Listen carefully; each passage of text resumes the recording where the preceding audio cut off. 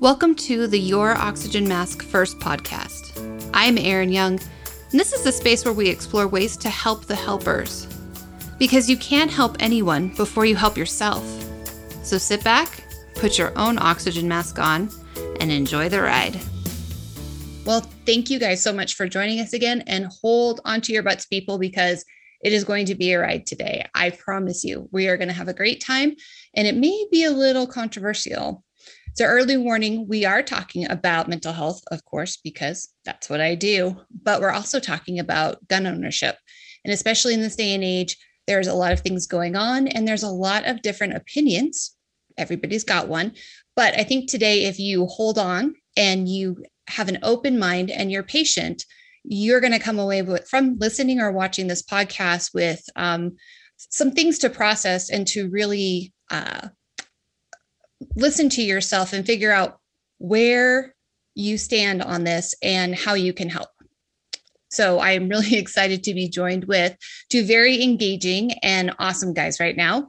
We have Jake Wiskershin. Did I say that right? Wiskershin, pretty close. Wiskershin. See, I'm never going to get names right. He's a marriage and family counselor here in Reno, Nevada. He's also a nationally certified counselor, and he is a seasoned podcaster himself. He has quite a few going on right now. We also have Mike Sedini. He is a third-generation firearm industry professional, and people call him the most ungun gun guy. And I can't wait to figure out and listen to him explain why that is. He founded the nonprofit Walk the Talk America, which works to bring gun owners, firearm dealers, manufacturers, and mental health professionals, which is kind of a odd combination, but it's sorely needed, bring them together to help responsible gun ownership and mental health care exist in the same space. Believe it or not, these two are going to tell you how that can happen. So thank you both for coming. Yeah, thanks, Erin. Appreciate it. It's awesome. I guess she left with you, right? So you should probably start. Yeah. Well, thank you, Erin. Thanks for having us today. I'm the ungun gun guy. I got that nickname because over the years, people in the firearms industry used to always go like, you don't act like a gun guy. You don't act like a gun guy. And then people outside of the industry used to say the same thing because I didn't grow up around like all the activities that usually gun people, right, grow up around. I didn't hunt.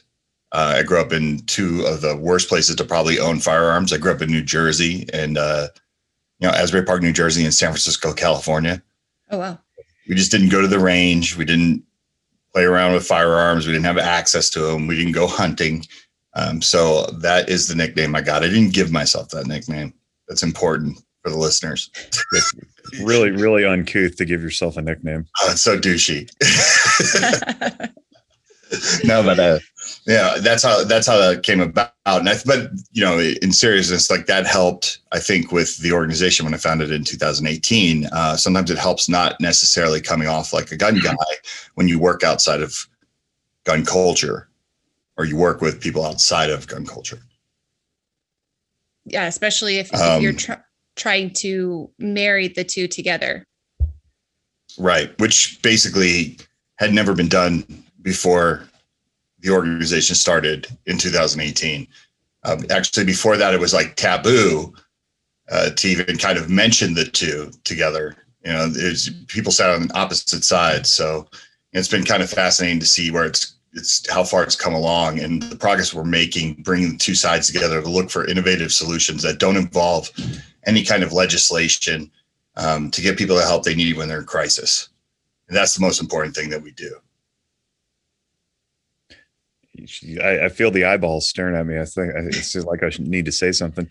I guess I should probably explain how we came together because Mike's in Vegas. I live in Reno, and the story about how we connected is, so I work in mental health, as you mentioned, I'm a marriage and family therapist by trade. And in 2015, I co-founded a company here called Zephyr Wellness. And before that, I had some, I had a lifetime of firearms ownership, but I was never really that into it. Grew up in a family full of cops. We did hunt. I am from Nevada. I'm fifth generation. And it was always just seen as a tool. Guns were just a tool to get something done. They weren't a hobby. They weren't for competition. We didn't trick them out and see how far they could shoot or decorate them or anything like that. So for me, they just kind of sat in the closet and collected dust. But I've always owned firearms, and as such, I also have one of my best friends from college, Jordan Slotnick, who manages Reno Guns and Range, which is owned by his mother, and it's one of our premier firearms retail stores and indoor ranges. And so for years, he and I had talked about this guns mental health thing because we knew that there was some chasm seemingly self-imposed by the two communities that we just couldn't get across. And so one day he texted me and asked if I'd heard of Walk the Talk America. And I said, no. And on my smartphone, I look up them, and they end up being Mike. And so I emailed them and asked if they would like to send a representative to be on my podcast. And at that point, I'd had Noggin Notes for a couple of years, and we addressed mental health. And I thought, oh, guns and mental health, that's innovative. So Mike writes back very promptly, and we scheduled a phone call, and we talked for 3 hours. And part of that was the podcast. And then we were BFFs after that because I thought that what he was doing was super cool. And I thought I might play a role in it. Now, at the same time, so this was spring of 2019 that we connected. At that time, I was chairing my licensing board here in the state. And through some of that work, I had connected with a lot of other peer colleagues from different disciplines within the mental health profession. So drug and alcohol counselors, psychologists, psychiatrists, clinical professional counselors, social workers. And I had also known some of their board people, their executive directors and board members and so forth. And I thought, what would be cool is to try to strip away some of this stigma of the profession, but also of firearms culture by teaching clinicians about what gun culture is. And then we can get continuing education credit for it. And I thought I had this brilliant idea, right? We'll teach this class and people will love to take it. And then it'll invite gun owners in to get counseling so that we stop them from taking their own lives. And that's really what Walk the Talk America is at its root, is a suicide prevention organization, but it's also an awareness building organization. It's a consensus building organization. So we did this, and we put these courses together, and they've been a wild success. And we could talk more about that in the future, throughout the course of our conversation. But I thought it was important that this was organic, and it was through somebody I'd known for years and an idea that had just rolled around in our heads for a number of years. And Mike was doing it, and so it's probably instructive to the audience to understand where this came from too. So, maybe I'll kick it back to Mike and he can share why this even came to fruition at all. Yeah, absolutely. So I owned a company that basically imported firearms from all over the world to the United States. So for the listeners, basically, if the company wasn't big enough to have their own presence in the United States, they'd find someone like me who handled their sales, their marketing, their customer service, their warranty. It was like a turnkey operation. Well, I build your brand in the US. Being that I was an ungunned gun guy, I was a product of nepotism. I didn't grow up around guns, even though we had a gun company in our family, which is kind of a strange thing to say. And, in hindsight, looking back at all the, people that were involved from my family, they weren't much into guns either. But what that did was give me the opportunity to kind of go in and look at firearms as a business. And I got to observe a lot of things about the industry. You go into the firearms industry and you don't know what's true or not. You hear things, especially when you grow up around people that aren't around guns. Like you hear one example of that would be the firearms industry doesn't care about saving lives. All they care about is money. Things like that you'd hear over and over again. But what I found is that really wasn't the case. So, I've always kind of kept that attitude when talking to someone who doesn't understand the firearms industry, but also understanding where they're coming from, right? It's because they just don't know. Well, in 2009, unfortunately, the president of my own company took his own life with a firearm. And it was one of those awkward things where we were trying to grieve, but we couldn't really address the issue. And what I noticed is when these incidents would happen inside the firearms industry, we really didn't talk about it. We were afraid to kind of talk about it. And I think it's because we were worried that situations like this get used and weaponized against us.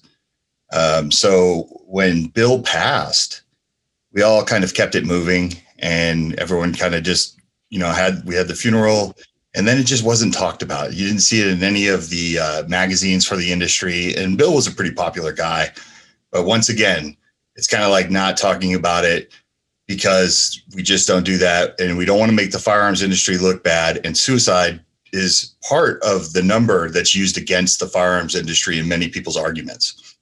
When you look at the total number of firearms deaths, 2/3 of them are suicide by firearm, right? So that's something we're very sensitive about.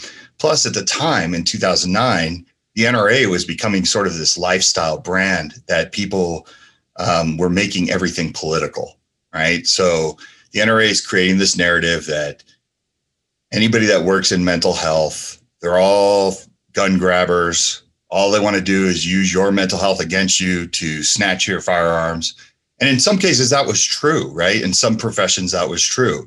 So it wasn't all just a campaign of fear mongering to get money. There were many cases where, especially professions like the military and our first responders, where your mental health could, have a consequence to your access to firearms or even access to your jobs, right? Your security clearance. In 2017, I was in New Orleans. I had a chance meeting with a complete stranger that was really cool. We invited her to sit down at our dinner, and my national sales manager and I, we were celebrating. I mean, we were in it. We were like 11 vodka sodas deep. And, she didn't know anything about firearms. So she said to me,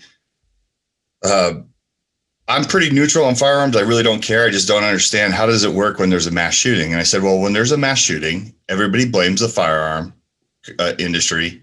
We blame mental health, and nothing ever happens.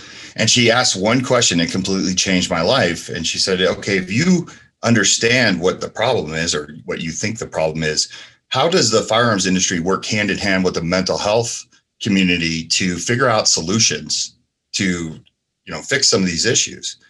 And that was it. That was like the catalyst to start this whole organization. And keep in mind, in the very beginning, to me, it was just, okay, let's figure out a way to give money to mental health, let them solve the problems. And then, we'll look like good guys for once, and the world will be better.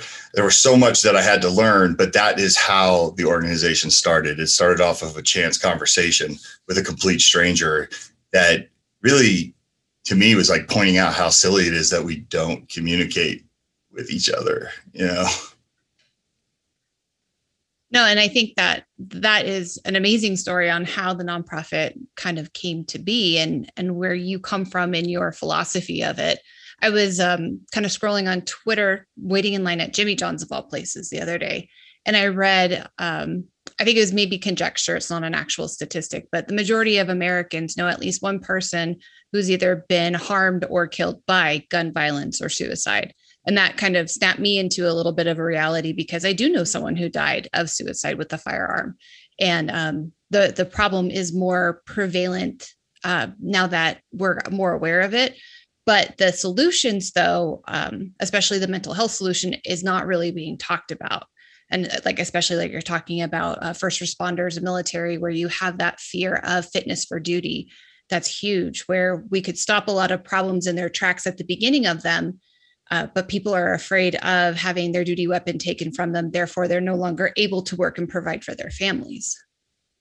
Yeah, and that's not a unique problem specifically pertaining to those two fields.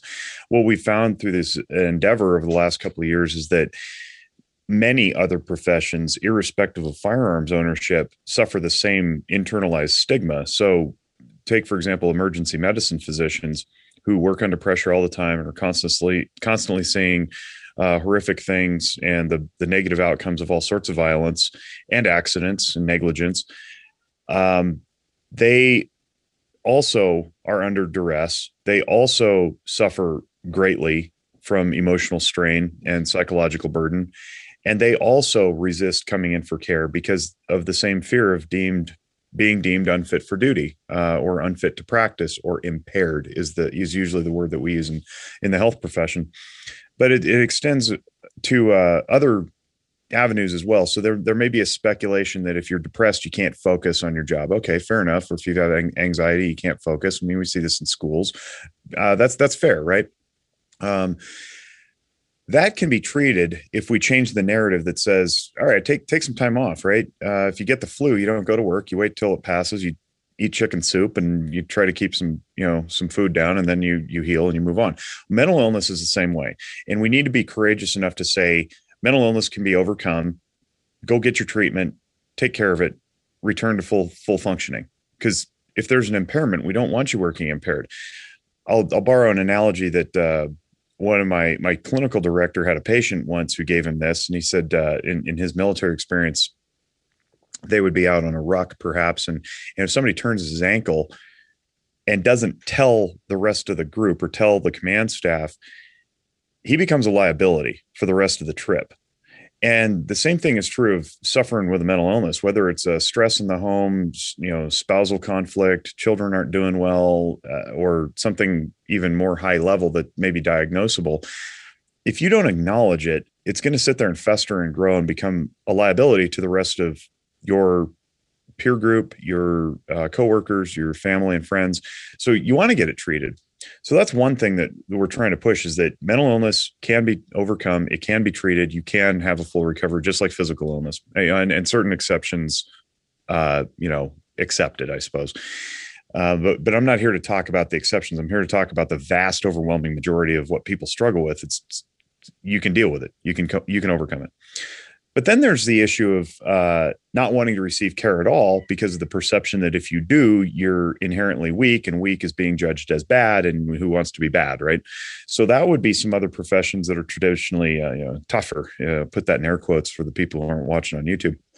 And the tougher professions, construction, plumbing and pipe fitting, even legal, right? Attorneys, and they have this internal stigmatization that says, don't go seek help or you're going to be judged negatively for it, and we'll mock you and ridicule you. And then you won't be welcomed in the social circles. And that's just as bad. And I think it still stems from the same root cause, which is, well, once I acknowledge that I'm struggling, then people are going to think I'm permanently struggling. And that's just fundamentally untrue. But also something our profession has done a very poor job at is advocating what exactly counseling consists of and what the steps are that you take in getting an appointment, billing insurance, treatment planning, and eventually achieving your goals and moving on and being discharged. So we need to do a better job of advertising exactly what to expect. But then the insurance companies, to add a final touch on this, have, to my knowledge, still never, and we're the only profession under the medical umbrella that I know of, the insurance companies don't reimburse me, the clinician, for what we would call preventative care. So in primary care, in geriatrics, in optometry, in dentistry, pediatrics, you get a once a year, 4 times a year, pop the hood, check the belts and hoses tune-up, and you don't need a diagnosis. Well, if you come into my office, I need to diagnose you as being quote unquote broken. And then we have to formulate a treatment plan. We have to get objectives to the goal, and time. These are all supposed to be time limited just to get care. So I have to render a diagnosis to send a code off to insurance just so I can get reimbursed. And even if you come in and you're like, I'm a little off, and we have one conversation, you're like, man, I feel so much better. Life makes sense. That's all I needed. Thanks, Jake. I still have to do the full workup, and then I presumably discharge you after one session. It's absurd. And that in and of itself stands as a barrier to care, because people don't want to be labeled as broken just to go get a tune-up.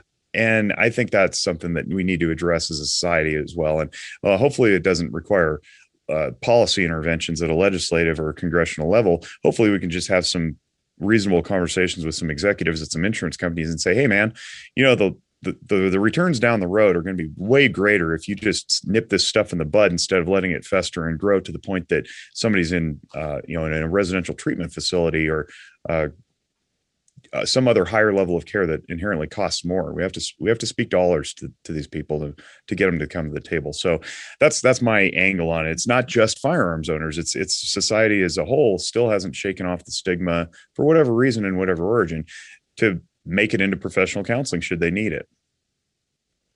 It's the old meme, the old trope about lying on the psychiatrist's couch, with your arms crossed and, tell me about your life. Tell me about how your parents hurt you, that kind of old school mentality. And I think, and of course, this is probably a conversation for another day, but it's a control thing where, sure, if people are not well, are more easily be controlled, but that's a different thing.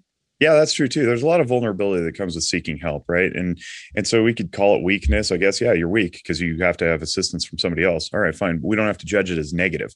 And if we want to just swap out words, we can do that too. We can say it's not weak, it's vulnerability. Vulnerability is never a bad thing because when you're vulnerable and you push through that vulnerability, you know that you're safe on the other side, you grow and you learn how to be intimate with another person. So it all flows together. If you want to have better relationships, you need to learn intimacy. To learn intimacy, you need to be vulnerable. And a great way to practice that is in my office. I can teach you that stuff. But we got to get the messaging through that it's not a bad thing to seek help. I think that's critical. And if you can put it back to being a firearm owner too, if you want to be good and competent at carrying your firearm for CCW, you need to practice, right? You need to go to the range, you need to shoot on different types of weapons that you're going to be carrying, use different types of ammo that you know that you're going to be carrying, get that muscle memory going, because you want to be competent. If you ever need to use your weapon, you need to know that you're going to use it right. So what's the difference between going to the range and practicing to be a good marksman as opposed to going to therapy or counseling to practice being a good human? Exactly. It's a weird, though, when you look at the firearms community, and I'm not talking about the person who just buys one firearm, keeps it in a safe, doesn't practice with it. But if you look at the people that are in it, right, that consider themselves part of 2A culture, there's a lot of alphas. Right. And then you look at people outside of the industry, how they treat people that are knowledgeable with firearms. It's almost like the expectation level is that you can't be weak or have a weakness. Right. Because that's the whole point. You're trained in firearms, whatever that is, whatever. Because maybe movies cause that. Right. But I've had people literally like give me powers that I don't have because I'm trained in firearms. And I'm like, if something pops off here, I'm running. You know what I mean? Like, don't necessarily think you can get behind me and I'm going to save everybody just because I'm a firearms owner, right? So it's this weird thing, though, where I think a lot of people take the role seriously and they kind of put themselves in that situation as I can't be weak, or these people look at me and they see like this badass chick, you know what I mean? That, if something were to go down and ISIS comes through the window, I'm going to be able to take care of everybody and end all these threats. And because that's what the whole thing is based on, right? It's a powerful tool that you have in your hand and you're trained with it, but it doesn't necessarily translate to you've figured out life and your brain can handle everything. But it's weird how we're given that power, or sometimes we take it upon ourselves to think that we're strong and that's how we deal with stuff. But, yeah, you make a good point, Mike, about the protection, right? If you train yourself to be a protector, a defender, then there's this mentality of personal resilience that says, I am relied upon by others, therefore I also must rely upon myself. And then that can be taken too far. To the point where you say, I don't need any assistance, which is fundamentally untrue because you wouldn't make it to where you are in life without assistance from a whole bunch of people and places and things. So just think back to the instruction that Aaron was talking about. If you want to go out and train, somebody's telling you how to improve, unless you're like really good at it at self-evaluation. You put your own camera up, but somewhere along the way, you probably watched somebody else's video. You probably watched somebody else fire a weapon. You probably read somebody else's book at least. Or it took some instruction when you first bought it about how to dismantle the thing. Somebody wrote those instructions. Somebody wrote that instruction manual. You know what I mean? So like, there is no such thing as doing it on your own. It's just fundamentally untrue. And that just needs to get right out of people's heads. And I think once we wrap our minds around that concept, that there is nothing in life that I did, quote unquote, on my own. I could say, yeah, I founded my own company or whatever. It's like, yeah, not without help from my business partner and my parents giving me the loan. And oh, by the way, the bunch of employees that we have generating the revenue to keep it alive. There is no such thing as doing it on your own. So insofar as you need some psychological help or some help with emotional functioning, I'm a big advocate of saying that when you come into the counseling office, there's more teaching going on than there is anything else. I'm just, we could call it reflection, we can call it homework, but really what I'm doing is I'm teaching you stuff. And then it's your job to go home and do the repetitions necessary to become efficient at it. So, knowing your own emotions is a great way to learn about oneself and stabilize your own mental well-being. How are you going to get that unless you watch one of my YouTube videos? You're getting help. It's okay.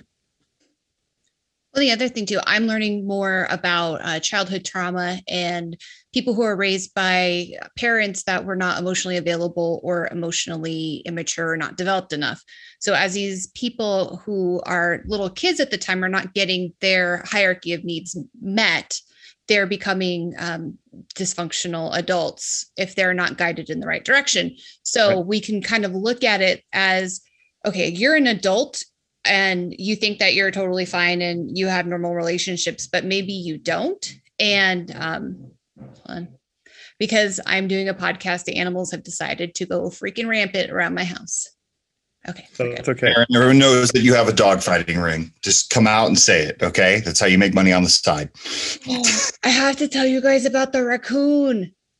I had a raccoon story. Yeah. A raccoon came into my house this weekend and got into the dog food through the doggy door. It's the second time this has happened, but I'll, no. I want to hear the story. Did it do damage or did the dogs attack it or? So this happened last year, this time, and the raccoon was coming in and out of the doggy door, and we didn't realize that that's what was happening. The dog had some scratches across his snout, and we're like, "Oh, what were you digging? Were you getting in the fence? What were you doing?" Of course, he's a dog; he's not going to answer me, but I still expected an answer. And one night, I realized that we have a big dog food tub thing, and it's got a big twist off thing. And so every night I would make sure it was tight. And then, 2 nights in a row, it was untwisted and there's dog food everywhere. My husband thought it was the cats. It's like the cats don't have opposable thumbs to twist, but whatever. So we set up a Ring camera in the hallway where the dog food was. And sure enough, a raccoon comes in through the doggy door and he unscrews the lid and is sitting there chowing down on my dog food. And my dog comes around to investigate what's going on and lays down like 5 feet away from the raccoon eating his food like this. Watches it go on.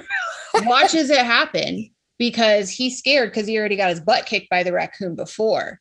And then one of the cats comes over and starts hissing at the raccoon and tries to save the day. Eventually the raccoon leaves. And so we tried to get a raccoon trap from Endow, but they don't do raccoons anymore. You have to hire a pest control person. That's a little bit expensive.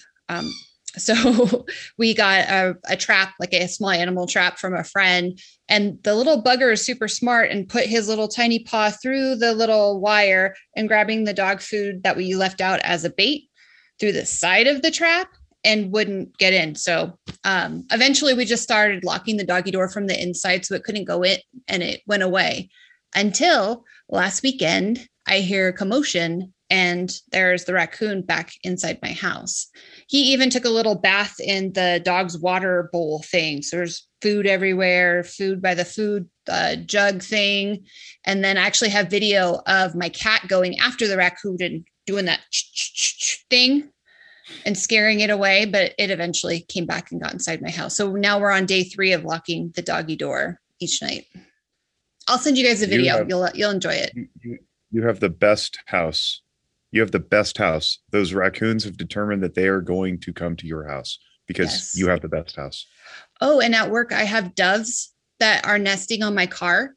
Every day I pull into work, 2 doves hop on the hood of my car. They get right in that space in between the hood and the glass, and they start building a nest. So every day before I leave work, I take the nest and I put it in the tree, and I get a new nest every day. And I'm just wondering how long this is going to be happening because apparently I'm the freaking animal whisperer.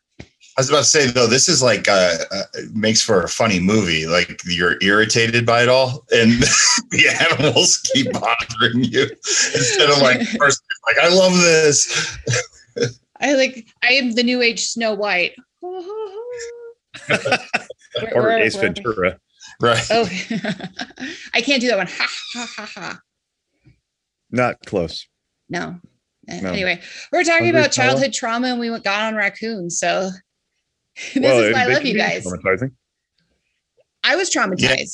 I was traumatized by the raccoon. It scares me. Those things are nasty. For sure. Yeah, polar bear. Yeah. So you're completely distracting me now.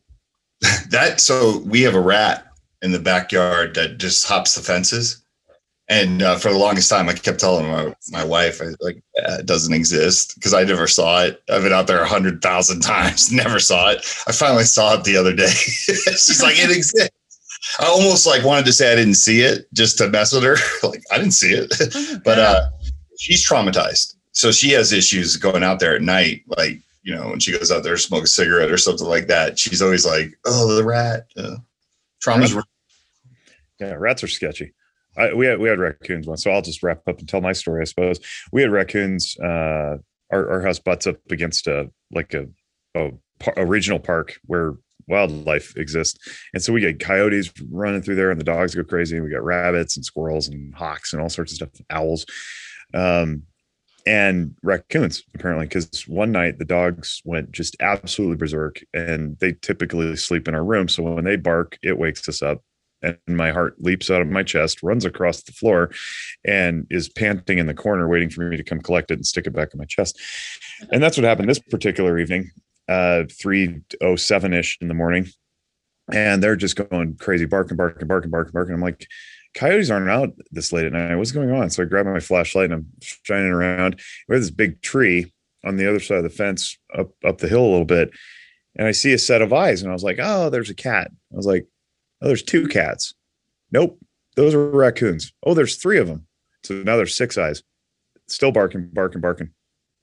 2 more eyes appear. There's 4 raccoons. Then 5.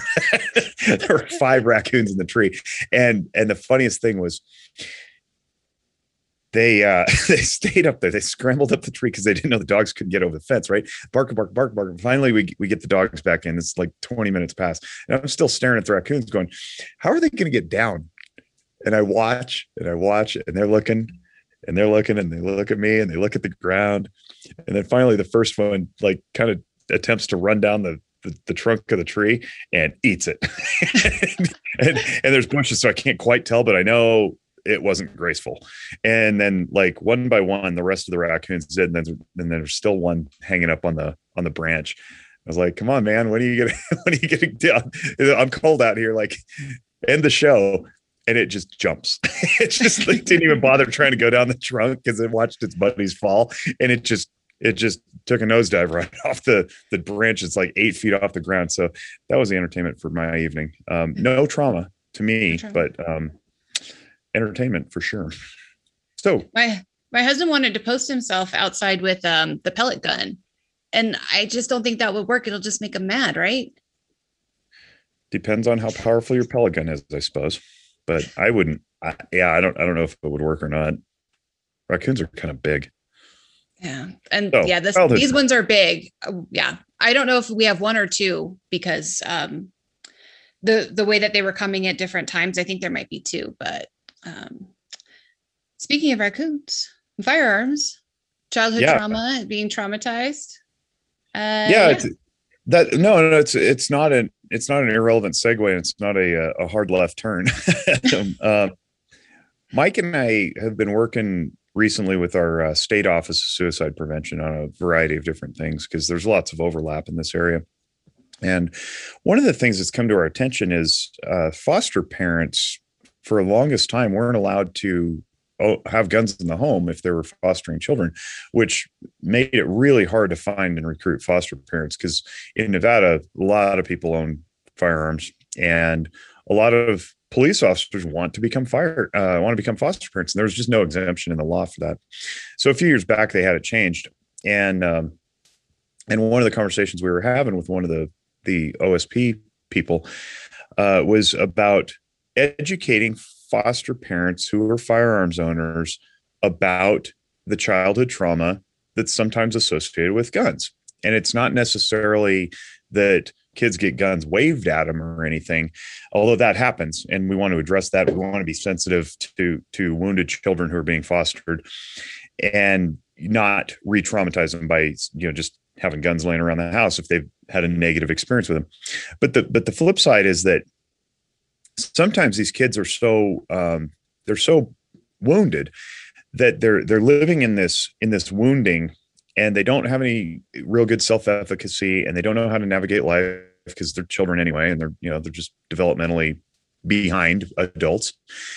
And so they don't know how to tolerate their distresses. And often, if you're a child in transition, bouncing from home to home and whatnot, then you get made fun of at school. And so there's social issues, and then there's often academic issues. And so all this just stacks and creates a real big problem, in addition to all the garbage that got you into foster care in the first place. And the result is mental illness. Kids are, struggling with post-traumatic stress disorder, anxiety disorder, depressive disorder, sometimes, other mood disorders, sometimes substance abuse. And if you got guns around the home, you better secure them. But also, that gun is such a tool of power and redemptive value and potential that educating children on the proper usage and the responsibility is really critical. And it was neat to have this conversation, because I don't know that particular angle has ever really been addressed. So I come in as the marriage and family therapy guy who's worked with children his entire adult life. And I was like, yeah, safety, security, responsible storage, all that stuff. Don't re-traumatize them. But also, let's think about how attractive that device is, how attractive that tool is to a child who's wounded and suffering and has low self-efficacy. And maybe the traditional methods of storage and the traditional, hey, stay away from the guns, kids, messaging isn't not only accurate or useful, but also could potentially cause more taboo and more unintentional interest. So, if I'm a kid who, I'm getting bullied and I don't feel good about myself, and I need something to make me feel strong and powerful, well, I'm going to pick the most powerful projectile weapon man has ever invented. And that might be a reasonable avenue for me to go and alleviate some of my stress. So we want to be educational, and we want to be mindful that when foster parents who happen to be gun owners take these kids into their homes, that they look all the way around the box at all the angles and don't just use a one size fits all approach. So I just want to throw that out there, because I think it's something that a lot of times people don't acknowledge, is that guns can be dangerous, guns can be used improperly, guns can be irresponsibly stored, but also they can provide a real attractive option for kids who are struggling, much like a structured environment such as the military can provide a real attractive option too, because it restores a sense of ownership and strength to the individual. I know plenty of young kids that if you tell them, don't touch this, don't do this, especially if they're particularly defiant, they are going to do everything in their power to do exactly the opposite of what you're saying. Yeah. That's usually doesn't work when you do that. Yeah. I don't know how many times I've been at a gun show and had we have the Walk Talk America booth. You always get these guys that come up and they'll look at some of the programs we have or some of the things we're working on with the safe companies. And they'll say oh, I don't need that. My kid's been handling firearms since he was 3. He's totally trained. And it's okay, well, it's not necessarily your kid. It's your kid's friends when they come over to the house. And also what you think sometimes you don't. So the owner of Cannon Safe is sitting next to me one time, and one of these guys is blow hard, yeah, I've trained all my kids and they know not to go near guns. And I remember he left, and his name is Mike Baker. And Mike Baker turns to me and he's like, I grew up in a house full of millions of guns with all these different safes. And the minute my parents left us alone, my brother and I would break into every safe or try to break into every safe to play with the firearms, right? It's a common thing. For me, it was porno, right? Stay away from the porno. And no, I'm just kidding. So sort of. No, but it's true. You can't just say to a kid, don't do that. I mean, we all know how that works out unless, and it's not necessarily the kid's fault. Sometimes it's the peer pressure from the friends. Hey, show me your dad's gun or anything like that. There's a psychological oppositional reflex that comes with being told something and not giving a reason. So we saw this in the pandemic most recently, and I don't mean to make this political at all, and I'm hoping to not. But when you get a governor or a mayor or a president even that issues an emergency order, and people aren't entirely on board with the reasons for the emergency or even question that there is an emergency, and then what flows out of there are emergency directives, it inherently usurps the process of what we have known in America for, several hundred years to be the way things go, which is public participation, transparent decision making, and a collective consensus. Even if you disagree, there was the appearance or the reasonable understanding that there was a participation along the way.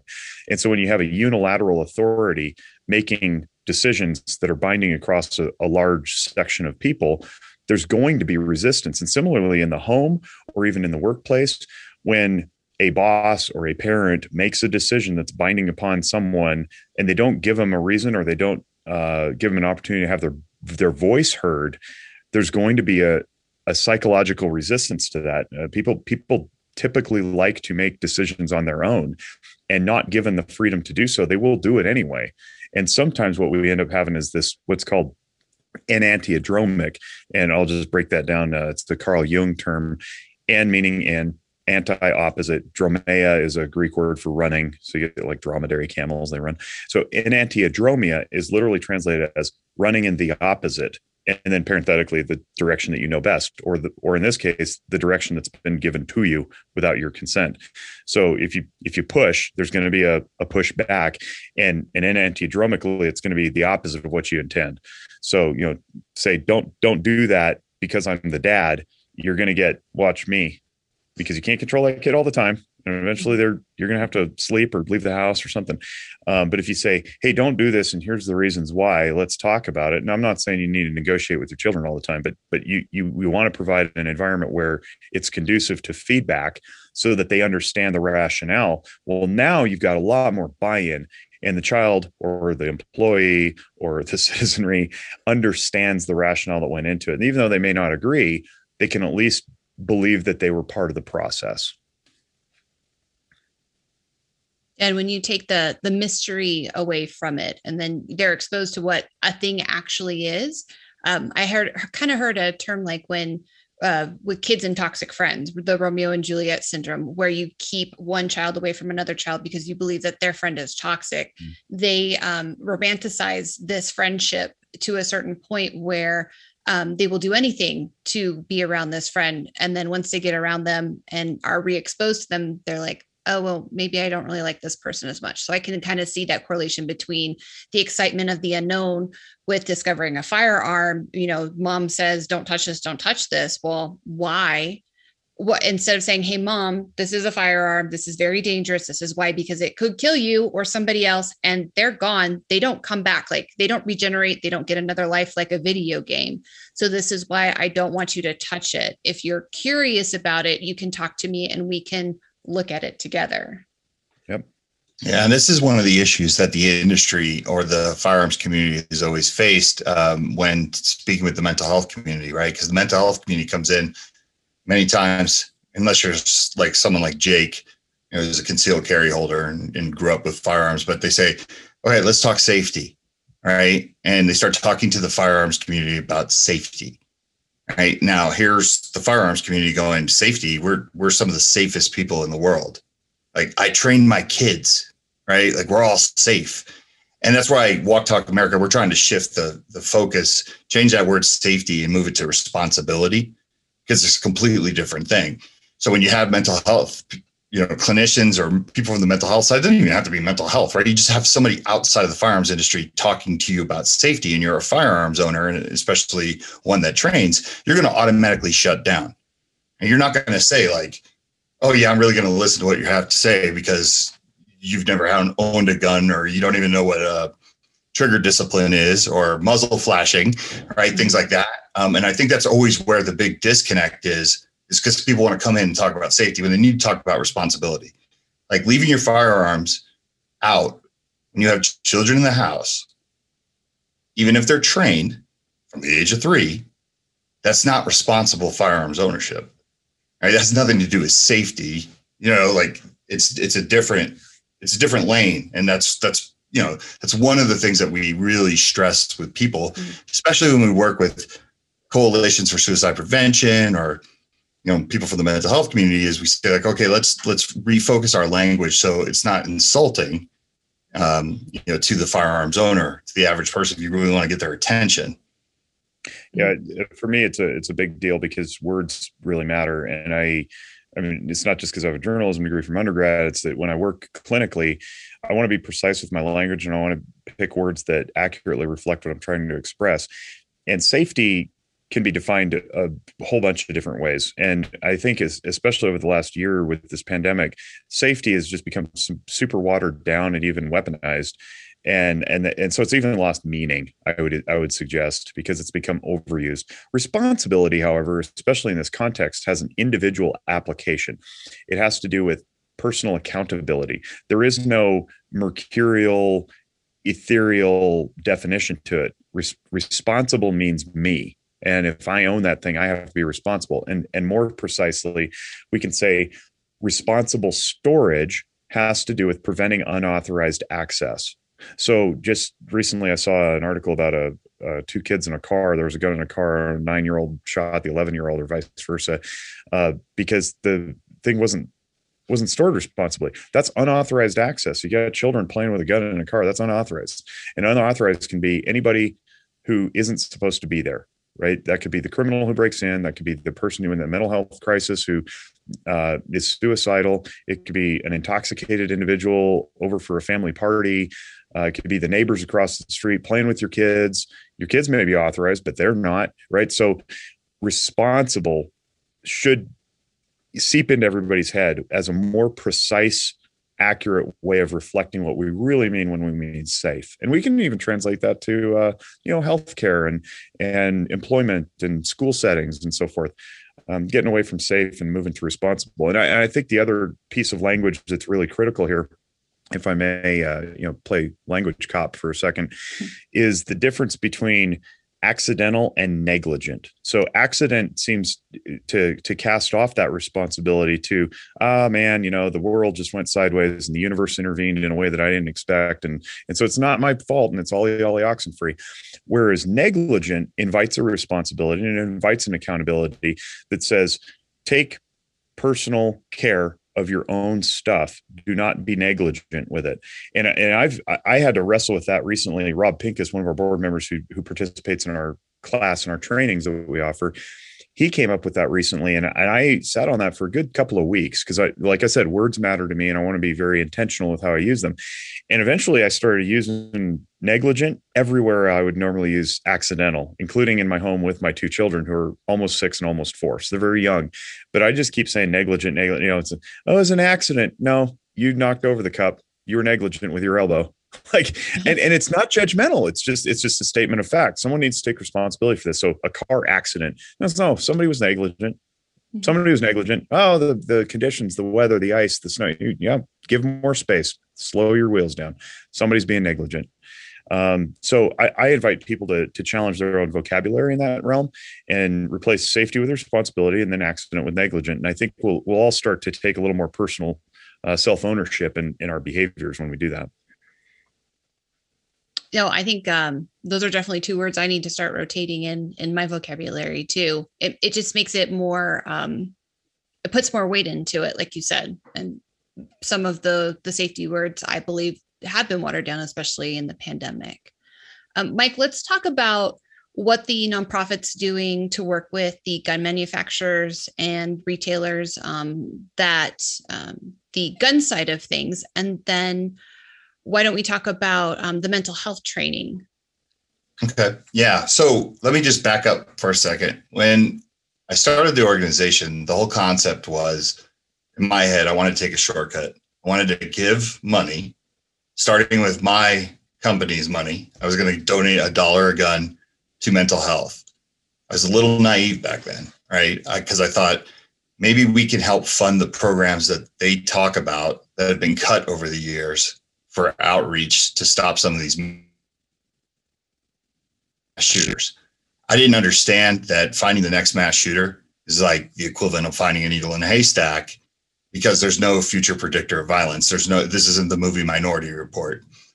So when I started to contact people in the mental health side that were willing to sit down with me and listen, they were pushing me to suicide prevention, right? But that still didn't make up for the organization didn't have anything that was their own programs to kind of address mental health issues that might lead to suicide or, you know, those type of issues.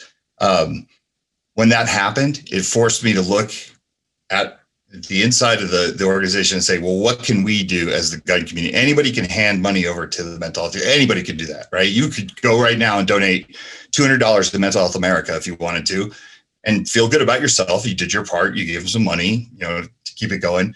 But because of that, I looked at, okay, we have valuable space in the firearms community.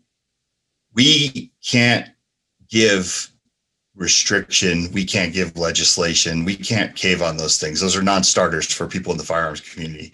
But we do have valuable space inside the firearms box, right? We do have valuable space on the gun counter of the store. We do have valuable space inside of the training slides that firearms instructors use, right? So that's what my organization does, is we kind of look at all the different places where we can work with the mental health community and say, well, that's kind of cool. We can give you that. We can do that, right? And one of the things that we do that you had asked about is the firearms manufacturers. We have a mental health flyer that leads to free and anonymous mental health screenings. So basically, you can go take a screen. There's anxiety, depression, substance abuse, PTSD. The list goes on and on and on. But you can go and take a screen, and you don't have to be in crisis to take a screening, right? You can go on there, take a screening just to see where you're at. And that's it. Stay anonymous, right? Or you could take it a step further. You can find, you know, local resources that might be able to help you with whatever you're going through.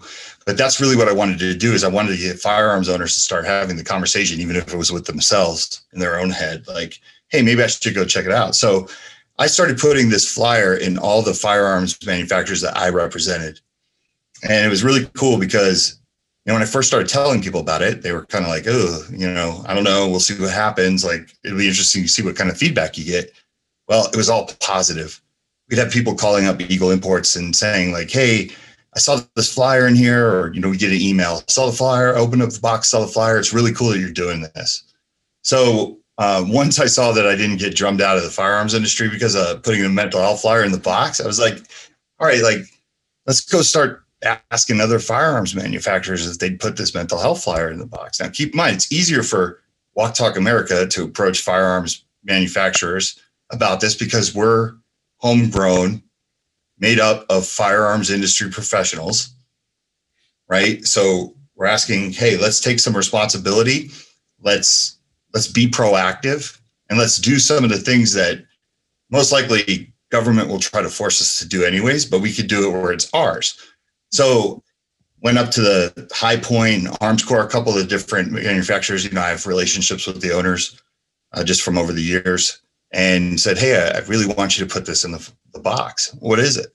It's a mental health flyer. It leads to free and anonymous mental health screenings. No push. I'm going to put it on the screen, by the way, for you. Yeah, there was no pushback at all. They were just like, this is awesome, right? So there has been, in my opinion, I think a lot of firearms manufacturers, a lot of firearms shops, a lot of trainers were always looking for ways that they could help, but didn't know how, right? We didn't know how. And that's what happens when you stand on opposite sides of the rooms and just stare at each other or finger point. When you actually start having communication, like I did with Mental Health America, who's our partner who powers the screenings, it was like, okay, how do we get this out to the masses? Because this is great, right? And you can't in no way, shape, or form lose your rights, get in trouble for taking these screenings. Like I said, they're free and anonymous. Anonymous really speaks volumes to people in the firearms industry. So those are some of the innovative ways that we're kind of bridging this gap and actually making a difference, you know, by including this card, because the box is valuable space, right? And the best part about it is the manufacturers aren't saying, we'll do it if you pay me. You know, this is what it would cost. Every manufacturer, and I think we're up to 17 now, has said, no, this is awesome. We'll totally throw it in there. No problem. And I love that. And I think it's good for the mental health community to see that too. Because if the perception is that the firearms industry doesn't do anything, it doesn't matter if it's true or not. That's their reality, right? But then, you lead by example. Don't just point out problems, come up with solutions. These are solutions that even the mental health side is like, that's really cool. That's awesome, right? And this brings us together ultimately in the end to try to save lives. So that's the firearms box. Yeah, beyond the box, there's a different flyer too, and I'll share this screen as well. It's the gun shop flyer. So if you have a retail store or range, it's very similar looking, and this is an old one. We've revamped it a little bit, but it says mental health. It's okay to talk about it on one side, and then on the back, it's got a big blank space where clinicians in the local area, and Zephyr Wellness has done this here locally, we can either stamp our logo on it, our contact information, or we can print it for them if they want to, kick down and pay for their own flyers, because it's advertising really. But these sit passively on the shelf, at the register or wherever. And while the transaction is being run or the background checks waiting to come back, whatever it is, people can pick it up and look at it like they look at any other flyer that's sitting there. And it passively says, hey, we as a store, we as firearms community, we endorse getting your noggin checked once in a while. And it provides the link to the free screenings. And I'll share the screening link too, what it looks like on the website. So for the listening audience who can't see it, we have, if you go to WTTA.org/love, which is the screening link, you'll see it says, take a mental health test, right? And there's the Mental Health America logo there. You scroll down and you see 13 different screenings. There's depression, anxiety, bipolar disorder, addictions, work health, PTSD, parents, youth, eating disorders, psychosis, and a couple of them in Spanish. So the anxiety and the depression tests are both in Spanish as well. So you just click on it, you work through, answer 6 to 8 questions. It spits you out a number. If the number's higher than you like, maybe it's time to go contact a counselor like ours, like our shop, and take care of it. So you asked about the course though, and I think it's a good segue into how do these people get professional help if they want it. For many years, like I mentioned before, we've sort of stood across this self-imposed chasm, and Mike alluded to it, like, something, tragedy strikes and these two sides, and I hate using the sides thing, but they blame each other. And so as a result, I think mental health clinicians have become largely suspicious of firearms owners. We don't understand them. A lot of us don't own them. There's political differences, whatnot. And so as a result, there's not a box to check on a biography page, such as like on psychologytoday.com, where lots of us have ourselves advertised and our business is advertised. They have different demographics and different things you can check in different specialty areas. Well, guns is not one of them. Second Amendment ally is not a box that Psychology Today offers. We'd love for them to do that. We haven't yet reached out to ask, but we kind of wanted to have some competence built in behind it too, to substantiate that it's not just some whimsical fancy that like, oh, I like guns. Yeah, I'll check that box. We want some teeth to it so that we can, as clinicians, we can say reasonably, upon questioning, here's why I'm competent to deal with this demographic. And that brings in our cultural competence course. So I alluded earlier that when Mike and I met, and I had this great idea that we could get continuing education credit for teaching mental health practitioners about firearms culture. Well, we went ahead and did that. And we did it twice in 2019. They were both in person at Reno Guns and Range at the facility. We had 12 or 14 people in each one. And that's about as big of a group as we could manage. We had another one scheduled for Vegas in March of 2020. We were anticipating that one to be a little larger, but then the world ended. And so we had to scrap it. And that was a blessing in disguise, because what it did was it forced us to reevaluate whether or not we needed this thing in person, because the original courses, there was a shooting component. You actually put them on the range, and we presumed that the attendees knew nothing about guns. So we put a gun in their hands and said, here, shoot. And it was very cool, but it was also intimidating. And we realized we had to look at a different side of the box and get out from behind our own side of the box, and realize that for people who are suspicious or skeptical or otherwise skittish of being around guns, going to a gun range for class is not real enticing. As it would happen, we all moved to Zoom, and we all have these virtual meetings now. And we thought, hey, what a great idea. We'll just take the course virtually. Mike and Rob and I can prepare the same exact materials, and we'll just present it in a virtual setting. And that way people can do it from the comfort of their own home. It's sort of at arm's length. You don't have to get up close and personal, but we can still get them the information across. And so we did. In the first class we did in October, had 74 or 76 attendees. And the next one we did in December had 234 or 236. It was crazy. Like we had such a great, overwhelming participation all across the country too. It wasn't just Nevada, although it was heavy Nevada. And it was awesome. And now that course is hosted on our website for free. If anybody wants to go take it, it's 3 hours long. Take it. There's a quiz at the end. You pass the quiz, you get a certificate. You can wave that in people's face and say, I'm trained and educated in firearms cultural competence. Well, here's the best part. 2 more classes are coming. There's a part 2 and a part 3. And if you do the whole program, you get a certificate. You get certified as firearms competent. So we love doing that. We love being that vehicle. But what's even better is now that we have put some people through, we're creating a database by which they can advertise themselves on our website. So no longer do you have to speculate as to whether or not the counselor you're going to go see understands you and your culture. You can just know for sure that if they have that little Walk Talk America badge hanging on their signature, their website, or they're hosted on our website, you can walk in with confidence knowing you're not going to be judged, which is everything. That's we want to remove barriers to care so that people can come in and get the care they need and stop being suicidal and stop having the conflicts in the home and the workplace and stop the addictions and all that stuff. So we're really encouraged by the feedback we've gotten and where the program is going. And it looks really, really cool. There's lots of other future endeavors that we're excited about. Things like bringing it to children's programs and teaching families and foster parents. And there's been a great groundswell of support for that particular program. And we couldn't be prouder of it, honestly. Yeah, it's the way that me in particular is the ungun gun guy. Like what I love about the way that we've done this, and obviously I look at everything like, these are obviously my children, right? All these programs, and Walk Talk America is my baby.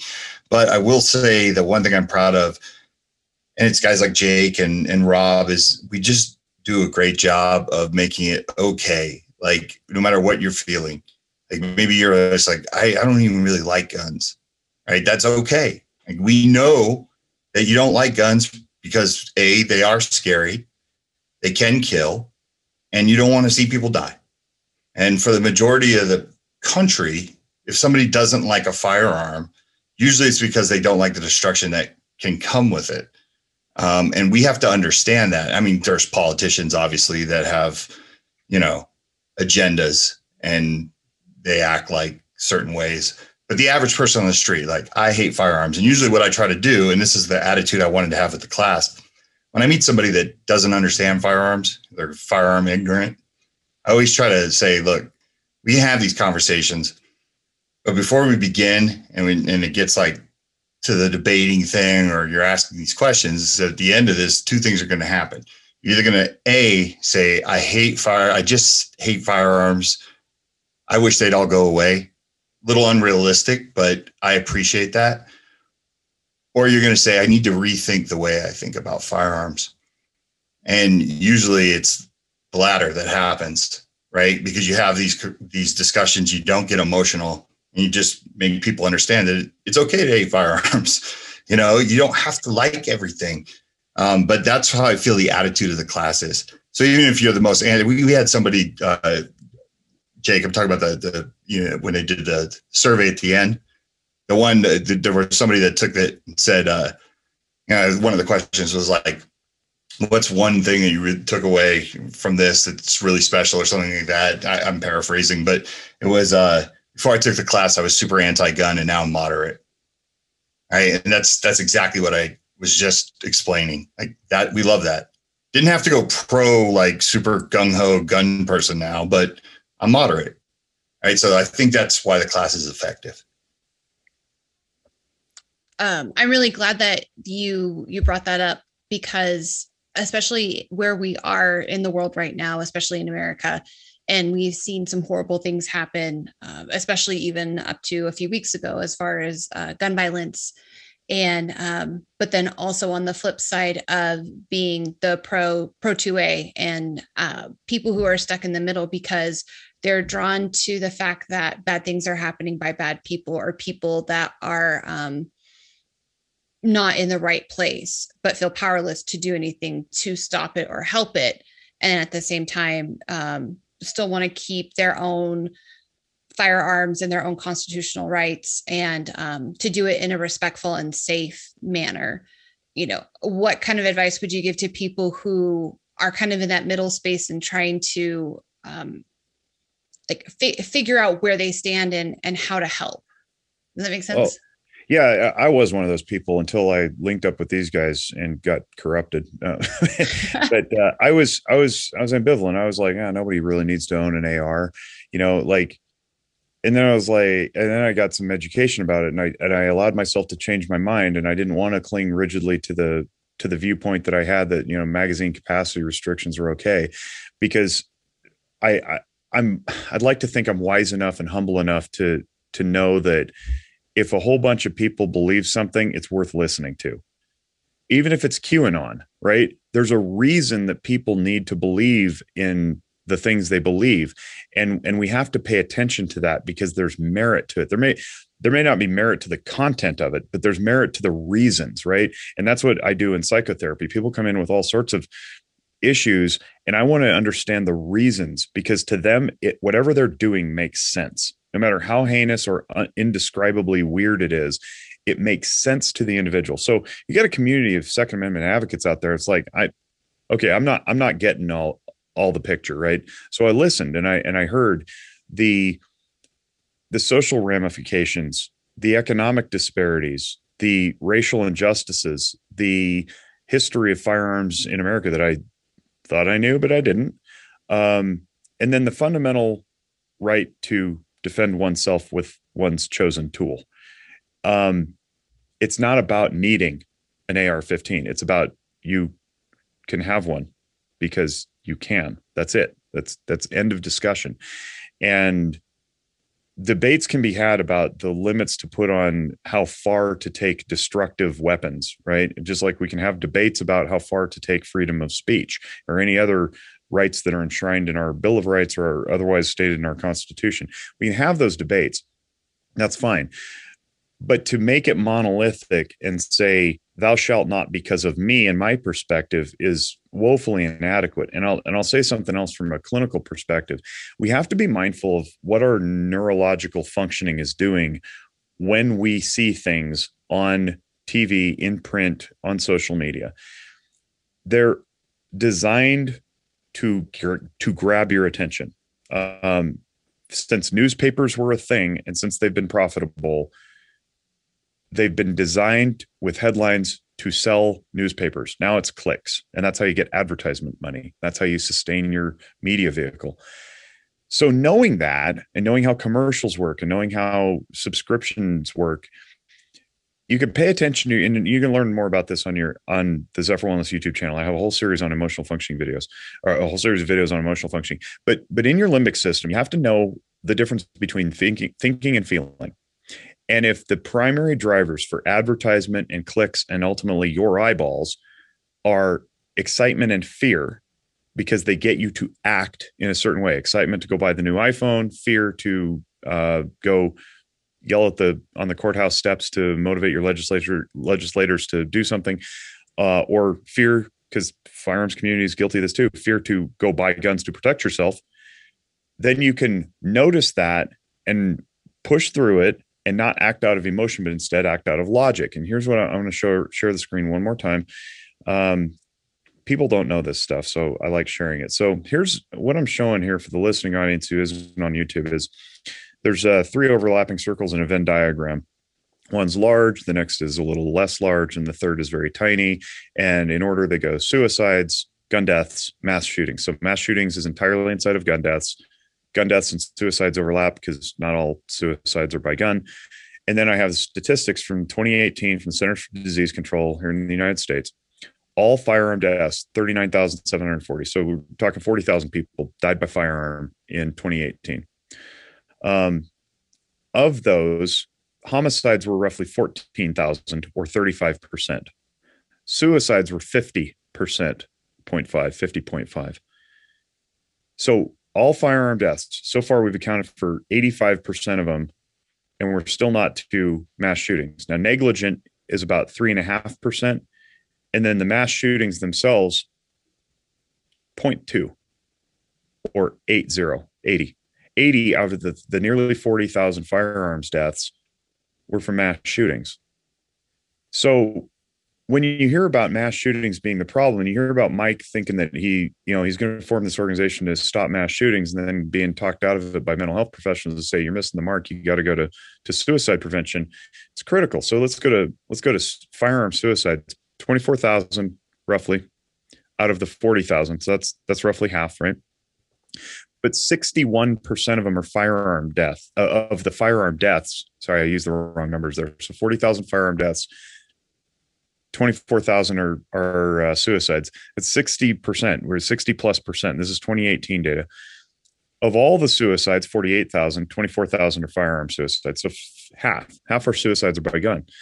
Gun owners have got to pay attention to this, and the broader citizenry has to pay attention and stop chasing down the needle in a haystack, because they're wasting valuable energy that could otherwise be spent educating people on suicide prevention. You want to keep 24,000 people from a year from dying by suicide. You're going to make a heck of a lot bigger impact on that number than you will on the 80 of the mass shootings. So when I talk to people, I like to share these data because they're so skewed by the advertising dollars driven by the sensationalized headlines pushed by yellow journalism. Yellow journalism is a term for screaming headlines that make you pay attention. It used to be a rare thing back in the day, like back at the turn of the last century, but now it's like, it's all we see. It's because it sells. Suicide coverage doesn't sell. That's it. It's pure economics. There's no nefarious push. There's no person behind the curtain pulling levers, making you distract away from suicide. It's about watch our channel, buy our products that we're advertising on our channel. Here's another mass shooting. Here's another school shooting. Here's another sensational headline, because it's sexy and it sells. Suicides don't sell, but they are overwhelmingly the problem. If we want to save lives, we focus on the mental health and the mental illness underlying the suicidal ideation. That's how we do it. You can't predict mass shootings. You can't stop them. I'm not saying we don't try, but I'm willing to bet that if we address the mental illness, we're going to stop a lot of those mass shootings along the way too.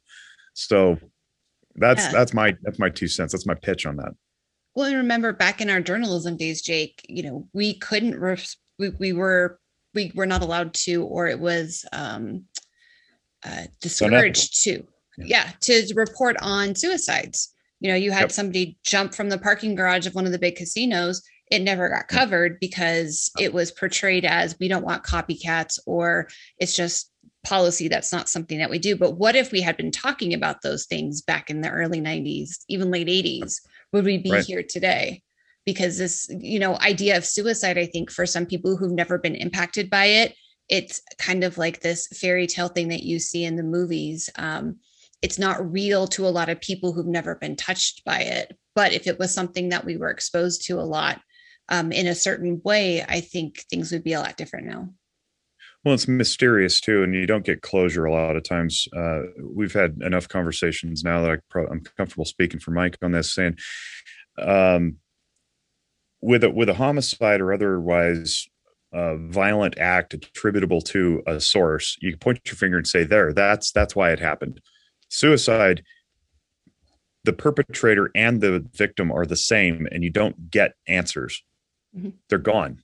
And that was what was frustrating Mike with the death of his friend, is that lots of people came to him and, on the side afterward, and they're like, "Hey, so what'd you see, man?" And then we bear the skills. So Matt Miller, who's the head of the VA's suicide prevention effort nationally, he's been on our show, our podcast. And he was on my podcast. We've interacted with him a bunch. This is the national director of the VA suicide prevention program, right? He says, I don't know if suicide's preventable. Like, that's really powerful. And when you dig into it, most people cock their heads or cock their eyebrows and go, what are you talking about? And it's the idea that on its face, we don't know because we can't see everything. Okay, I yield to that. That's fine. But the messaging that comes with suicide is preventable invites a shame and guilt to the survivors around that person that can never be resolved, because it suggests that something could have or should have been done along the way. Well, if it's preventable, who dropped the ball? Mm-hmm. And that's just not true. It's just not true most of the time. And I think that's a point well taken, so that when we have the suicide loss survivors, as we call them, the people who are still alive after a person dies by suicide, we alleviate their guilt and shame by not putting any more on them, by asking them, hey, what did you see? Were there any signs? Did they leave a note? Because the implied parenthetical that follows is, why didn't you do anything? Shame on you.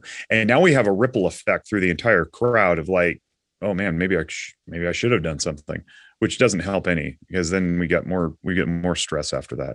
So it's a really tough conversation to have, because it's so spooky, because it's mysterious, because death is involved, and we as a Western culture don't really handle death well anyway.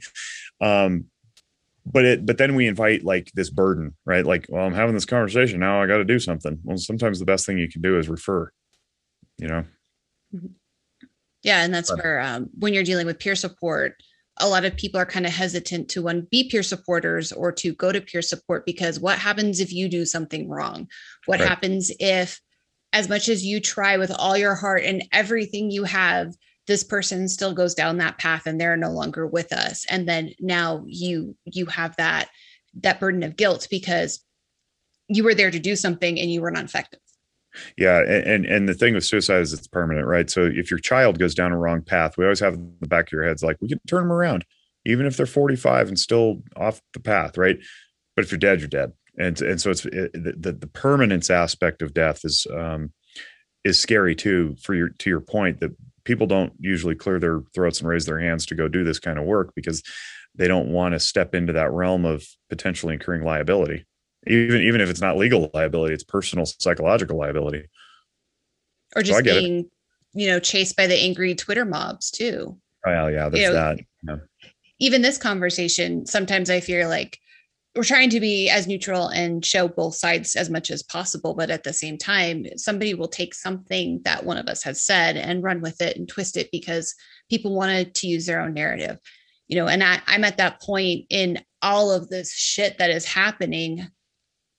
I just want people to be reasonable and to listen to each other and to give each other grace. And it's just so crazy right now that we're very one side or the other politically. We're one side or the other when we're talking about gun rights and also mental health too. So how can we have mental health and gun rights and responsible gun ownership live together in harmony, where we have people like Mike's talking to different nonprofits and different advocate organizations, and you guys are you're working hand in hand. So how can that happen more?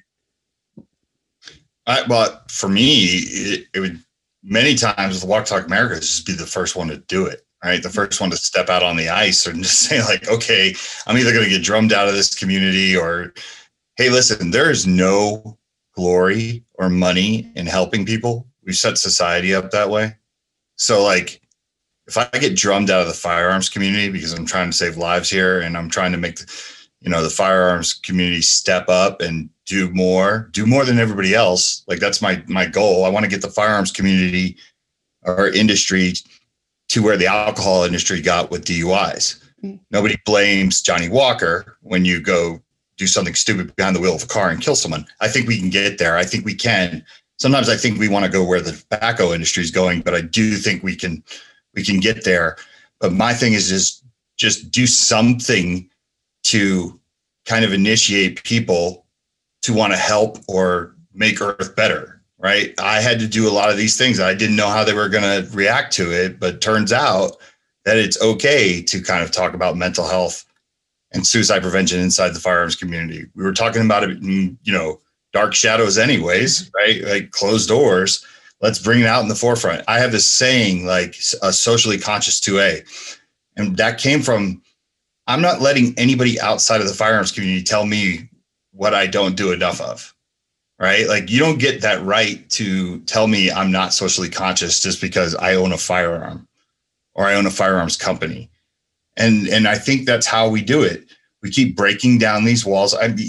These stories become anecdotal at some point, but there's enough of them that I know that it's working. And there are times when I cross paths with anti-gun organizations, or they sway towards that way, right?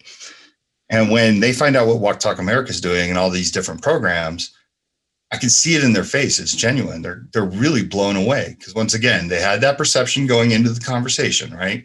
Because it's like, oh, I'm going to talk to this guy, and he's probably going to go probably from the cold dead hands, no restrictions. So no, sorry, we can't even have a conversation. And then it's like, wow, okay, there's these gun owners out there that are like that really want to do something different, change the whole game up, right? And that helps. Because these programs, I couldn't have done it without the help of the mental health side, right? It was taking their information that they were giving me and saying, okay, how do we apply it to us? How do we figure it out back here? What can we give up? Space in a box? That's nothing. That has nothing to do with restriction, right? Like that's not going to come back to haunt any of us. Like that's something that should have been done years ago. It's not rocket science. Like that's how we do it. I think for me, I say this story frequently, and I'll say it here because I might as well. I had to come out of the closet as a firearms owning clinician to my own clinical community, and I know that I took heat for it. People, you ask how do we do this? It's individual. It has to be an individual choice. We have individually made the decision, Mike and I, to step forward and be bold, whatever that means, be courageous, knowing that not everybody's going to agree. Some people have such fragile egos and need such a certain view of the world that's not aligned with reality. It's just their view, that they will seek to confirm their biases no matter what. And you're never going to win those people over. So my advice is when that happens, you ignore them and move on, because even though they tend to hold the bullhorn and they shout the loudest, they represent the smallest percentage. Meanwhile, there's a whole bunch of other people who are in line and really aligned with your desires and your movement. I've experienced that repeatedly. I don't like it. I like consensus. I like agreement. I like people I like 100%, right? Especially when things make sense. But sometimes ideologies and beliefs get in the way and people just can't change their minds. Okay. And then sometimes those people end up being so insecure that they believe that they need to tear you down or shout you down or otherwise disparage or besmirch your good name or reputation. Okay. I've been fortunate so far not to have that happen on a big grand scale like some other people I see in the social media world. But I watch very carefully and I pay very close attention to how they handle it. Some don't handle it real well. Some just capitulate to the squeaky mob, and then they lose their voice, they lose their efficacy, they lose their traction, and then the cause is long gone. That breaks my heart. But then there's other people who withstand it, and their influence grows. And yeah, the squeaky mob gets a little louder, but they tend to be anonymous, which is really interesting to me. But what happens is they're able to achieve that on what I think are two distinct principles, and they usually go together, I believe, but not always. One is a well articulated, clearly decided rationale, purpose, mission, and vision for why they do what they do. They are anchored so firmly in an unshakable foundation of what they believe is right and true, and it usually is because truth resonates with people, that when they get attacked, the attacks come off as absurd. And so even though they get voice, and I'm thinking social media, right? Usually this is where this happens. The attacks are, they just fall off. This is like water off a duck's back. It's there for a little bit. You're a little wet, you're a little cold, but eventually it rolls back into the pond. And the duck keeps swimming. And the other thing is an unshakable faith that continuing to move forward will build momentum to the greater good. And I think that what we're doing here not only is well articulated, it's anchored in truth, and it's definitely for the greater good, that it's really hard for people to attack it.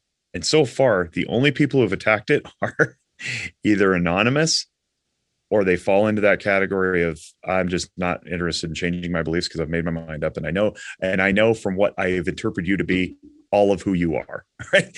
Which is totally not advisable. People can be many things, but they tend to fall into those two categories. And so it's like, okay, you're just trolling, or you really, really, really, really, truly believe in your beliefs and you're never going to move off of them. All right, that's fine. My train is still pulling out of the station, and on it are like several 100,000 passengers. I don't really care that the 15 of you aren't getting on. I've given you a fair shake. I've given you lots of time. I've even invited you to dialogue, and you've rejected all those invitations. So we're just leaving you at the station now. So I have a lot of belief that we're going to do that. And so if we start doing that, long answer to your question, what people can see in us is, well, Jake came out of the closet as a firearms owning clinician. Maybe I can too. Because guess what? We have statistics that back up that about half the country either owns a gun or lives with somebody who does. So if you're a clinician, you're a physician, you're an attorney, you're whoever you are in your profession, listening to this and you're like, I just don't need to care about people with guns. That's half your clientele. That's half your clientele. You're really gonna be willfully ignorant about the culture of half your clientele, no matter what it is you do. And especially if you work in my profession, where we're dealing with people who are in crisis, who are struggling with mental illness, who don't make great decisions when they're emotionally flooded. And we have to talk them through all their options. And we're just going to like shirk the responsibility of understanding the most lethal form of suicide attempt. That's foolish. So I like to call my own people onto the carpet and be like, hey, if this is burning your ears, you might want to pay attention to it. Because that's the quickest way to identify a blind spot is if you get defensive. That's the area you need to work. Yeah. And keep in mind too, like one of the other things that I'm very proud of this organization, everybody that's been involved, is we just don't get into political BS. Like my opinions on the border or abortion or transgender rights, this is not what we're here to talk about. Those don't matter. Like we want that checked at the door. And those are for private conversations or whatever amongst you. Like we refuse to we refuse to feed the troll, right? Like we won't do, there's all these different organizations doing great things. And you see like some of the leaders of them say something really that has nothing to do with what they're focusing on. Like we're focused on making Earth better, providing help to people who are in crisis that need it, specifically firearms owners, and suicide prevention. Like the rest of the stuff, that's for other people to talk about on Twitter. You know what I mean? Like that's not our place to do it. And I feel like that has helped a lot because there's organizations out there. You know, I say this all the time. Like, believe me, I make fun of my own people the most, right? The pride from a cold dead hands, like get off my lawn. Like I need those guys to be like that. Because what happens is people are like, I can't talk to that guy. I can talk to you, man. Like, let's have a conversation. And so, you know, I think that helps is when, okay, you're approachable. You don't look like a Duck Dynasty dude. You know what I mean? Like you can, it looks like you can have sort of a conversation without getting, you know, emotional. Like that's what I think I pride myself on with this organization. And I think that's how you kind of build that bridge is communication. I mean, there's nothing better than, well, I shouldn't say that. I don't want to phrase this the wrong way. Mass shootings happened. We had a couple of them in the last few weeks. They're horrible, right? But there's nothing better to me than when the leaders of these mental health organizations call me after this happens and ask certain questions, right? Like even if they're asking the same questions and I already informed them of that, like, hey, why gun owners won't come off of the AR thing.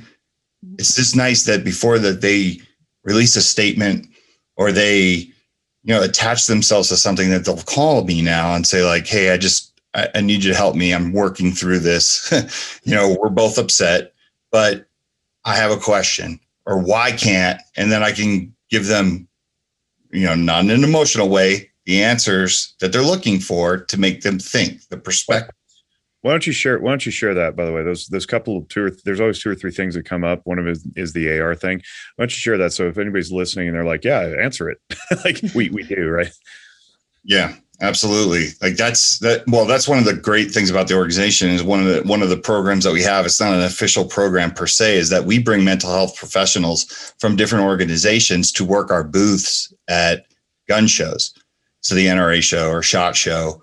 We'll have people from Mental Health America there. We'll have people from NAMI. We'll have people from different organizations that will come through, and suicide prevention coalitions that'll work the show. And that's a time for education for both. It's a two-way street, right? So I could take that person around. I can actually show them with the firearms physically in other people's booths, the AR, the mechanics, the difference, what things are as an issue.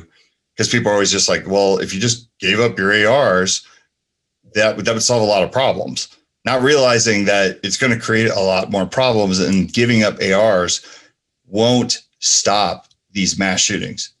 It won't even put a little dent in them. Nothing's going to change, right? But you can't get that education without first having a relationship, a trusted one, with someone that can explain it to you. And because you're not into firearms, I might be able to tell you that, and then 2 days later, you're going to forget. But you need to know that the door is always open to come back to me, to have me explain it to you again. I'm a big proponent of like explaining it to me like I'm a 5-year-old. I think it's like a Denzel Washington thing in the movie Philadelphia, right? Like when I heard him say that, I was like, damn, he's talking about me too. Like, no, because sometimes that's what you need, right? You need somebody to be able to explain it to you again, to make it make sense. And also your ego, you don't want to get yelled at, or you don't want to piss somebody off while you're asking these questions. And that's really what I feel like we do. And I think that helps. So break it down. Why can't we just give up the ARs and it'll be okay?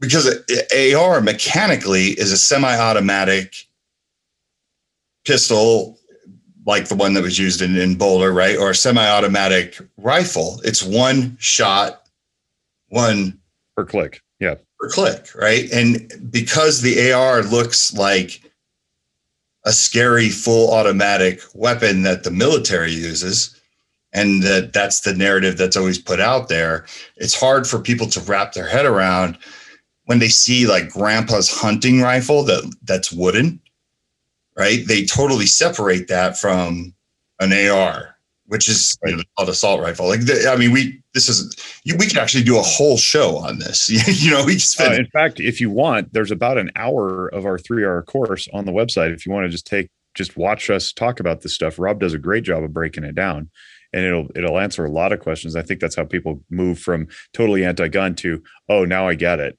I don't have to be anti-gun because now I get it. Because there's no the answer, by the way, is where does the line get drawn and why? So if it's based on looks, well, that's pretty silly. If it's based on mechanics, you're talking all the guns, right. All the guns. And so you can't draw a clean line that's going to make everybody, and I'll just put air quotes around this too, feel safe, because it's not about feeling. It's about practicality. So what are we practically going to do to eliminate firearms deaths? We got to eliminate the firearms altogether. And, that's good luck with that, I guess. I mean, there is a mechanism for that. It's available under the Constitution. You can repeal the Second Amendment. That's fine. Nobody's going to try it because a survey just came out recently. 1,000 people were polled. It was really well balanced. 49% of the respondents voted for Trump. 51% the respondents voted for Biden, and almost 71%, 72% of them are gun rights favorable, either extremely favorable or mostly favorable. And only I think 6.5% were strongly opposed, with like a collective 16 or 17% opposed. So you got a bipartisan cross-political survey that says almost 3/4 of the country, and it's 1,000 people. The N is not huge, but it's big. That say 3/4 of the country aren't going to go for a constitutional amendment change to get rid of gun rights. So that's kind of off the table, practically speaking. So that leaves us, what kind of control do you put in place? Background checks, we already got them. more background checks. You're not going to stop the criminals. Mental health. We want to put mental health into a background check. Yee, not wise. Anybody who touches a patient should not sign on for that, because then where does that line get drawn? Does it go into physical health too? What happens to HIPAA as a federal law? Is going your medical stuff goes into some central repository. That's not wise. So it just becomes this big bogged down mess, and we just don't need to talk about it. We need to talk about helping people in practical ways, and that's education, training, personal responsibility. Hopefully it starts with the youth, but we'll keep doing what we're doing and having conversations about it with flyers. And you were telling me, Jake, too, before that, you were helping teach clinicians and other mental health professionals how to evaluate someone who got their guns taken away. We are not there yet. So okay. You're diving into red flag laws and why we would even have such a necessity. So people don't just get their guns taken away very often. And there's questions about whether or not that should even exist based on due process issues and Fourth Amendment issues, search and seizures, that kind of thing. But what we're discussing here is the concept of what people know as a red flag law. And red flag laws are traditionally more accurately known as ERPO, ERPO, extreme risk protection orders. Protection order is the technical legal name for what most people call in the media a restraining order. So you're not restraining anyone. You're not physically binding their hands or anything, but it's a protection order that orders somebody not to go around a certain person or certain group of people or near a school or whatever it is. So this is an extreme risk protection order, and like 17 or 19 states have adopted them now. And what it says is, in the event of a crisis in which the individual poses a threat to self or others through the use of firearms, judge can order those firearms taken away. All right. So on its face, it sounds like a good, safe idea, except for the due process issues and the Fourth Amendment stuff. Because the question becomes, who takes the guns, who holds on to them, for how long? And that's not addressed in any of these laws. I do a class on this. I do teach this. I'm not going to go into it now because it's going to bore everybody to tears, I'm sure, but it is part of our presentation if you want to go to the website and watch the class.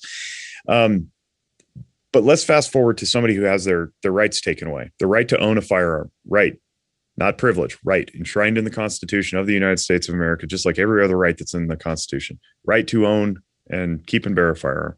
They have that taken away for this under this mental health crisis, we'll call it. How do you get it back? Well, the path to restriction is pretty easy.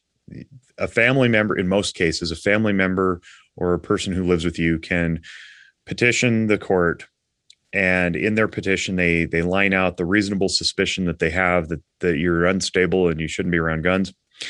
And the court needs to determine reasonable suspicion is what the family members need. They need a little bit higher level of proof. They need I'm blanking right now. They need to be able to determine from that application that this is justifiable, right? So law enforcement can also issue the petition. Law enforcement needs what's called probable cause. Probable cause is one step above reasonable suspicion. So law enforcement or family members can petition the court. The court takes the document, court meaning judge. Judge takes the document, he or she looks at it, says yay or nay, issues the protection order, and deputies come and knock on your door, take your guns. Now you can imagine all the problems that come along with such an event. But we'll presume that this goes well and the person gives them up without a fight and all this stuff. Okay, now someone's hanging on to them, the deputies or whatever. How do you get them back? Well, law says clear and convincing evidence. Clear and convincing is at the top of the chain of burden of proof. So you only need a reasonable suspicion to get your rights taken away, but you need clear and convincing evidence to have them restored. The problem is no one knows what clear and convincing evidence is. Judges have ad hoc asked mental health professionals to provide an assessment of the individual and an evaluation of sorts to determine if they're well enough to receive them back. And that would ostensibly be the clear and convincing evidence. It's clear and convincing that this professional assessed you and determined that you're safe. Okay. How many professionals are comfortable doing that? How many have been trained? Is there a training program? No, there aren't any to any of those questions. And the guy who originated this, his name is Johnny Pirelli. He's been on our podcast too. He wrote a book called The Behavioral Science of Firearms. It's about 600 pages long, and it's very, very good. But it is the seminal work that kicked off this whole conversation, because he was getting asked by local area authorities and individuals themselves who maybe needed a permit to purchase a gun, saying, "Hey, I need a gun eval." "Hey, Dr. Pirelli, give me a gun eval." And he's like, "What's a gun eval?" And he scoured the literature. He consulted with his colleagues up the chain to his old professors, and across the board couldn't find anything, because there isn't anything. So he wrote this book. And from that book, we create our course. So presumably by the end of taking our course, a clinician can say, "I, Your Honor, am certified by Walk the Talk America with the only," now Johnny's doing one too. He's got a 10-hour course he's about to unveil. So it's like a train the trainer kind of thing. But outside of our two programs, there is no certification for somebody who can go in and assess an individual and restore their firearms rights. And these assessments cost lots and lots of money. They're only available to people who have money. So you can imagine now where the red flag laws go with regard to disproportionate enforcement of these laws upon minority communities who don't maybe have access or means, or who are otherwise judged, impoverished communities who don't have the means or the knowledge.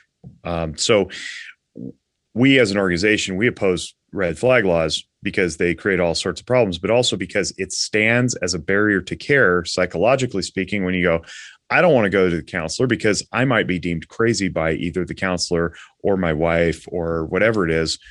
And then my rights are at stake." So we don't like the red flag laws because they presumably just send out this message that says, if you go get care, you could potentially lose your ability to carry guns. And for how long? We don't really know. Courts operate slowly. Clinicians aren't available. Money is tight. All the reasons. They are on the books, however, and knowing that they're probably not going to get pulled off the books, what we can do is advocate for amending them to at least make the burden of proof aligned so that the path to restriction and the path to restoration are equivalent. That's a problem right now, is that they're not equivalent. They're asymmetric.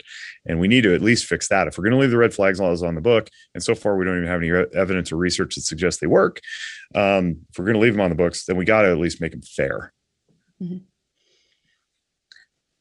I just figured out what time it is. I want to I could talk to you guys all day, but I do want to be respectful. And I have a feeling I'll be seeing you guys again soon anyway. Is there anything that you guys want to talk about or to say before we go? Preponderance of evidence is the phrase I was looking for. The judge needs a preponderance of the evidence stated in that application to issue the order. And no, thank you for having us on. I guess, I'd like to just tell the audience where they can find us if they want to hear more or find out more. Go to our website, WTTA.org or WalkTheTalkAmerica.org. And then on social media, we have a YouTube channel. On social media, we're at Walk the Talk US, Instagram, Twitter. We're pretty interactive. There's about 3 people that kind of are always there rotating things. So we get back to messages very fast. But yeah, go to the website. You can see everything we do. It's too hard to cover everything we do in a small block, but check it out. Can anybody take those classes on your website, or do you have to be a mental health professional?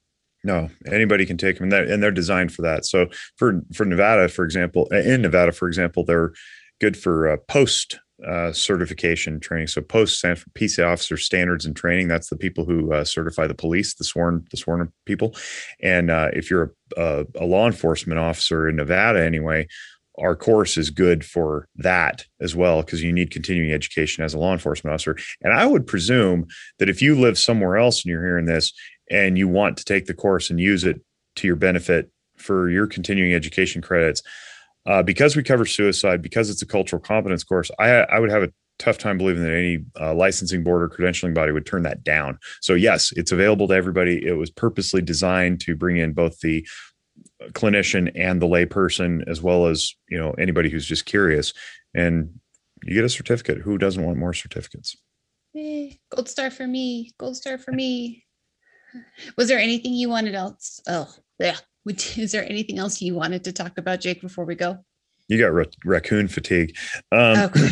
No, I already plugged myself enough on the YouTube channel, but I am a big fan of understanding emotional functioning. So Zephyr Wellness, zephyrwellness.org is our company's website.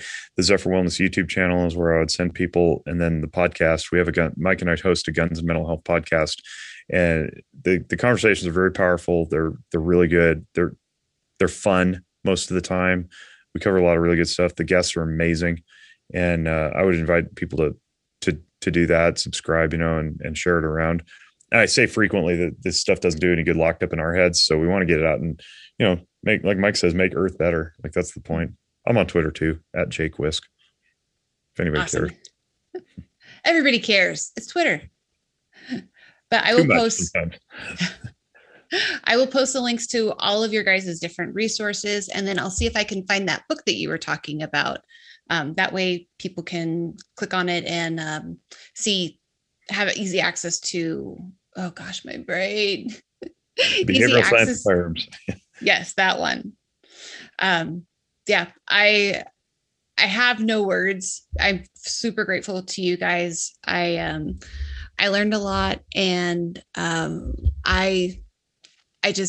still processing a lot of the things that you said, because I think for an average person, it's hard to kind of see both sides and feel both sides, depending on how you grew up or your own mental health. So I appreciate everything that you guys said. And I'll probably have so many more ideas to talk to you about later. Yeah, well, we're here. Yeah, absolutely. Thank you for giving us the opportunity. I know we shot way over what we were supposed to do, so I appreciate you also being a little lenient on that and letting us. We can get a little long-winded. We live this, I just let you guys go because you're so good at it. You didn't even need me to be here. You could have just given me the file. No, it's good though, and I appreciate the work that you do too. So I'm excited to have you on our show and talk about the dispatch world and Nevada peer support and all that stuff, because it's very, very good work and people need to hear about it. So I'm honored to be a part of other good people doing good things. It's fun. Thank you so much for taking the time to listen today, and I hope that you found something that really resonates with you. I can't wait to share even more. So please subscribe to the podcast, and you can find links to our resources in the description and at youroxygenmaskfirst.com.